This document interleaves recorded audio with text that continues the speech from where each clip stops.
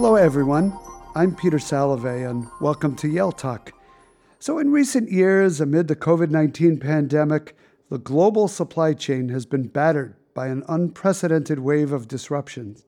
We have seen surging demand for products, plant closures, port congestion, and labor shortages. In 2021, more than 70% of Americans reported that they were either unable to obtain a product they wanted or had experienced significant delays in receiving a product they had ordered. Of course, the crisis has persisted well into 2022, and many suspect it will continue through the next year. These are serious and troubling issues for the global economy, and to repair the supply chain as quickly as possible, we need to make decisions based on empirical evidence and the guidance of experts. So today, I'm pleased to have the opportunity to discuss these issues with one of those experts. Sang Kim is a professor of operations management at the Yale School of Management, and his research interests focus on managing low-probability, high-impact disruptions in supply chains, sustainable operations, and social responsibility in supply chain management. Sang, thanks so much for joining me on Yale Talk. Thank you, President Salovey. It's a pleasure, real pleasure to be here. Well, thank you. And before we get into it, for the listeners of this podcast who aren't quite sure they know what a supply chain is, we throw around these terms, and certainly the crisis of the last couple of years, you hear it on the radio a little bit, much more than you would have in the past. But maybe you can tell us, what is a supply chain? Yeah, definitely. I mean, for those who probably started hearing about supply chains in the past couple of years, I mean, it's been there. It's been there for a long time, obviously. But it's just that the significance of managing supply chains has been really heightened in the past couple of years, starting with COVID. Now we're going through some major war in Europe. And all of those things really studied a lot of pressure to global supply chains to the extent that now a lot of us are experiencing shortages of some items. So in some sense, many of us are somewhat spoiled in the past decade or so with the emergence of e-commerce. You click on a website on Amazon, you're expected to get something the next day or maybe within a day. So somebody has to make these products, somebody has to move these products and deliver that to your doorstep. And this complex process of enabling the delivery of the products is the supply chain management. Now, the practice of managing supply chains has really changed a lot in the past decades. This coincided with, in the 80s and 90s, a lot of movement toward globalization, and also the cost structure of managing supply chains changed dramatically. For example, one of the biggest innovations in the 20th century was the standardization of shipping containers. You probably have seen these containers moving in highways. They're all exactly the same shape, 20 foot, 8 by 8. And this standardization of the shape really changed the practice of shipping dramatically. It reduced the cost a lot. It improved the efficiency of moving things around so much that it actually became economical for many companies to set up a factory in China or other places in the world because shipping costs has gone down dramatically. And another factor is that the companies are always looking for ways to cut cost. And back in the 80s and 90s, when they were moving the production facilities out of the United States, obviously, it was a hard decision, but what really convinced them to do this was a huge labor cost differential compared to the U.S. Despite moving away from where the consumption occurs, instead of shipping things within a time frame of a week, for example, if things were built in the U.S., now we're stretching that to weeks or months because we have to ship things from Asia and other countries. Now, out of that comes the problem of disruptions. There's a longer distance, there's a less buffer in the system. If something happens, then things can go wrong. Occasionally, we see headlines that earthquake happened in some place in the world. There's a flood some other place that has some consequences in terms of disruptions in supply chains, but nothing like what we've been witnessing in the past few years, ever since COVID happened. So we have COVID, we have U.S.-China relations. Yes. Catastrophic weather events due to climate change. And all of this is causing the big crunch that we're witnessing. So what's actually happening? So products are not being manufactured on schedule. They're not being delivered on schedule. Demand surges. COVID destabilization makes certain products in demand that weren't in demand in the past. Do we ever return to a pre-pandemic supply chain? Well, one would hope so. Previously, when a disruption occurred in supply chains, it tended to be contained. One of the most major disruption that happened before COVID was back in 2011. There was a huge earthquake in Japan that had a huge impact on supply chains for cars, electronics, obviously because Japan is a center of manufacturing the components of these products. It was huge, but at the same time, it was contained in a sense that the effect of this was recovered in a relatively short period of time. So it took weeks, maybe months, to recover from that. And it was localized. It happened only in Japan, and we know exactly what happened. We can try to come up with ways to remedy the problem. What was different about COVID-led disruptions is that, unlike in those other instances, things keep happening. There were different waves of COVID, and whenever that happened, there was a plant closure in one part of the world, followed by another disruption, for example, workers not being able to come to work at ports because of the protocols, and it just kept continuing. And this prolonged, phased process of closures in supply is something that I think for the first time we've experienced.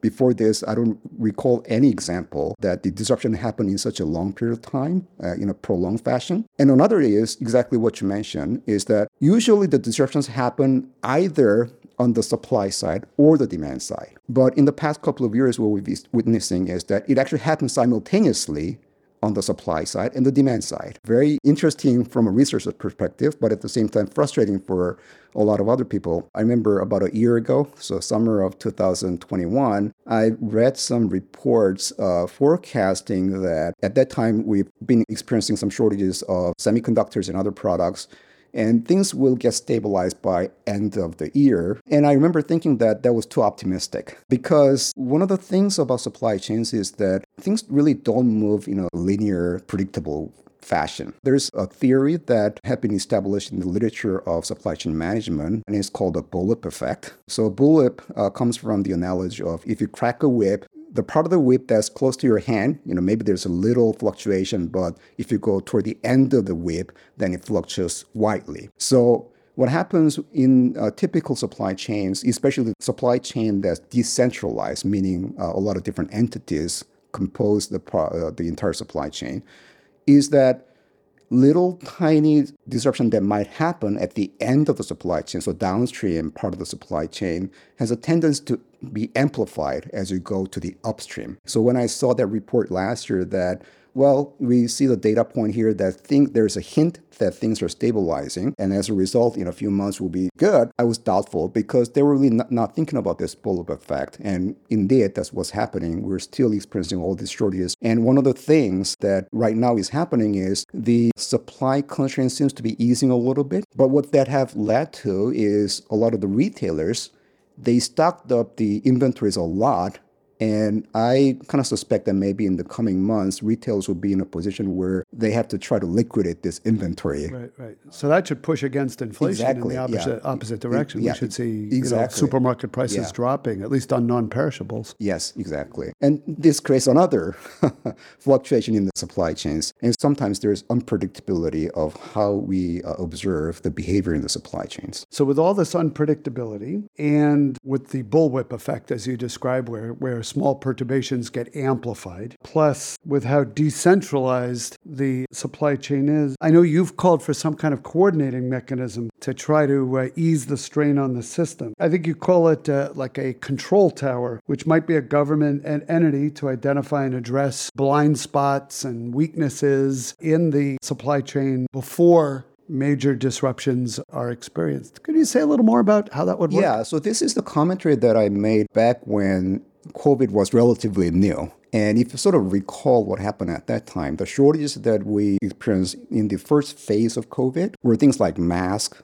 ventilators, PPEs, the stuff that we really didn't think too much of, but then all of a sudden the demand for these things really went up dramatically. It had huge consequences in terms of public health. For those type of products that are somewhat different from the products we typically get from Amazon or other places, the companies who sell these products in the US, these are not government entities. These are for-profit companies trying to find the demand. But if something like COVID happens, all of a sudden the demand surges and people are trying to find this product somewhere, we're experiencing shortages, and we have to think about the incentives of the companies, whether they have an incentive to hoard up the inventories, really not knowing whether the COVID type of disruptions will actually happen. So that's the problem. The inventory is one of the most important elements that we look at in supply chain management, basically the goods that we store somewhere before the demand happens. If you had a lot of inventories stored somewhere, we may not experience the shortages that we've experienced at that time. It's easy to say that, but from the company's perspective,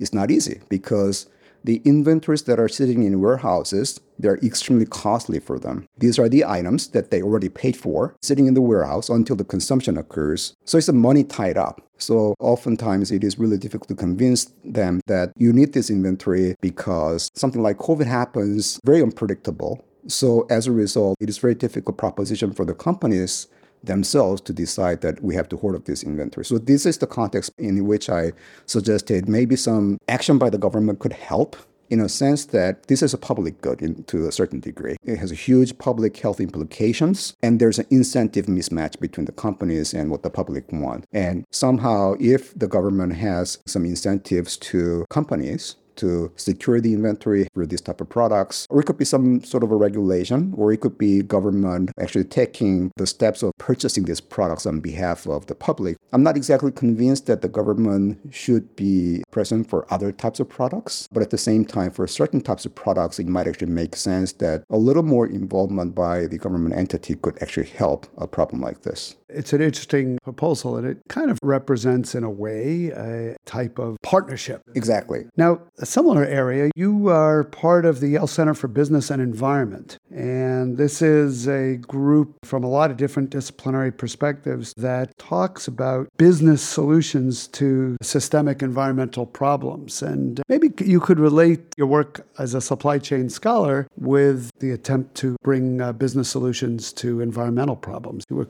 kind of going in that direction a minute ago. Yeah, certainly. Obviously, supply chain and the environment, there's a close linkage between the two. And these days, it's not hard to find startups, for example, that are really focusing exactly on this problem. How do we bring innovation to managing supply chains so that we reduce the carbon footprints? A lot of large companies are doing this. For example, Nike has been working on reducing their carbon footprints. So this is one area where the supply chain meets the environmental concerns. At the same time, we also have to think about how the supply chain could be changed as a result of changing environment. Climate change, rising sea level, for example. I was actually talking with one of the executives about a lot of different things related to the supply chain disruptions. But one thing that he actually brought up was that he is making a huge decision of bringing some production capability from China to the US. And this is really started by all these uncertainties that happened with COVID. But he was emphasizing that one key reason why he was doing it is because the environment is changing really rapidly. There is more uncertainty about a supply chain that we built decades ago could be actually maintained. One organization that is really concerned about climate change when it comes to supply chain is actually the U.S. military. So if you think about U.S. Navy, most of their bases are at oceanfront. So they're directly impacted by sea level rising. Think about the cost of having to move some of these facilities as a result of flooding and not being able to launch ships or aircraft. So they're actually really making a lot of effort to make sure that they have adaptability when it comes to the change in sea levels. I think we definitely have some room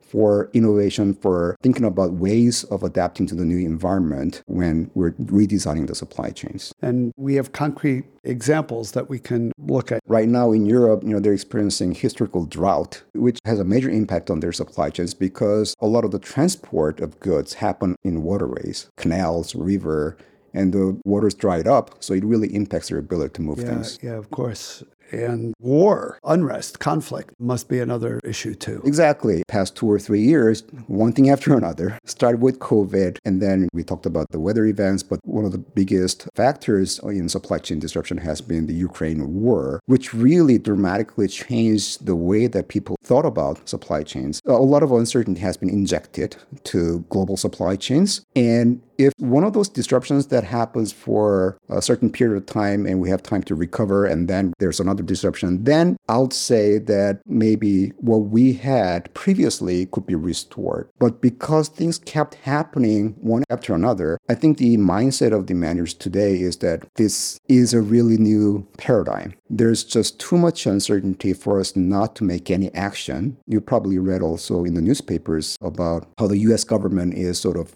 aligning its allies for restructuring the supply chain for semiconductors and EV batteries, etc. And I think this is really changing our ideas completely. So it's a little bit frustrating, at least for me, and exciting at the same time as a researcher of supply chain, because the theories, the practices that I taught in my classroom of supply chains, it's been established for many, many years. All of a sudden, I think I might have to revise my syllabus because things are dramatically different. And going forward, I expect this to be very different. I was going to ask what you think the next supply chain crisis is going to be. Yeah, well, it's obviously very hard to predict what next crisis might be, but what's certain is that things are not as stable as it used to be. And what that means is that what we have to think about is what kind of measures do we have to put in place in order to cope with this uncertainty. For example, onshoring has been an idea, so bring some manufacturing back into the US or maybe neighboring countries. I grew up in the 80s, and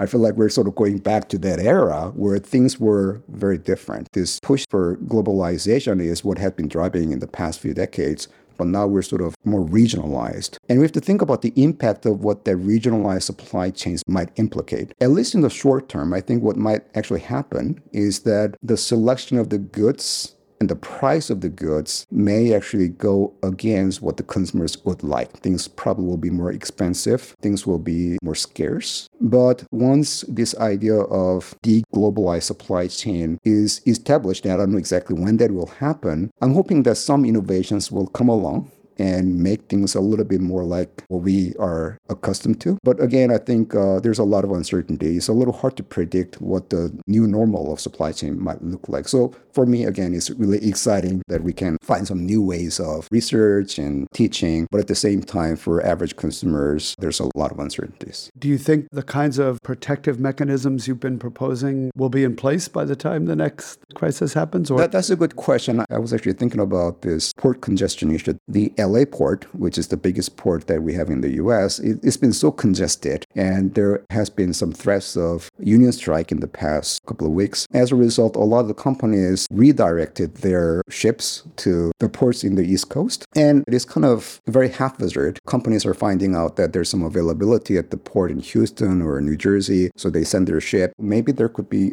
a role for the government in this particular case of coordinating across different ports, of gathering information of where the availability is and informing the companies that there's some more capacity in certain parts. Because again, we're living in a very decentralized world of supply chains. Not everything should be centralized, obviously, but there could be a role for some centralized entity that could be beneficial to everyone involved. Well, that sounds fantastic. Could we conclude with just a word about your teaching? So you teach in the Yale School of Management. Tell us a little bit about the courses that come out of your expertise on supply chain management. At Yale School of Management, I've been teaching core operations management. So in business, there are different fields, and operations management deals with the execution of business ideas. So it's about the process. We talk a lot about bottleneck. So if you think about the supply chains, the reason that we have all these disruptions is because we're experiencing different bottlenecks at a certain point in time. It's not just within a company or organization, but encompassing different organizations. How do we coordinate? So coordination actually is a very big theme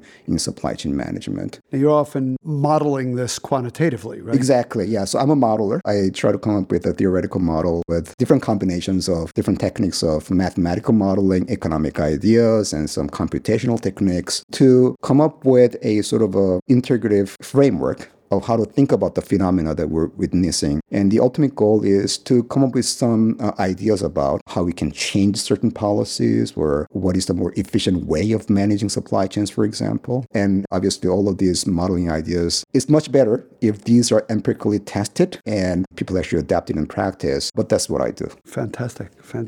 Sang, I want to thank you for joining me today and spending some time describing your work and how it addresses an incredible problem that we're facing in the world today. We appreciate your insights and the fact that you are part of the national dialogue on these pressing issues. Thank you for representing Yale so well and for educating our students and all who are listening. To friends and members of the Yale community, thank you for joining me for Yale Talk. And until our next conversation, best wishes and take care. The theme music, Butterflies and Bees, is composed by Yale Professor of Music and Director of University Bands, Thomas C. Duffy, and is performed by the Yale Concert Band.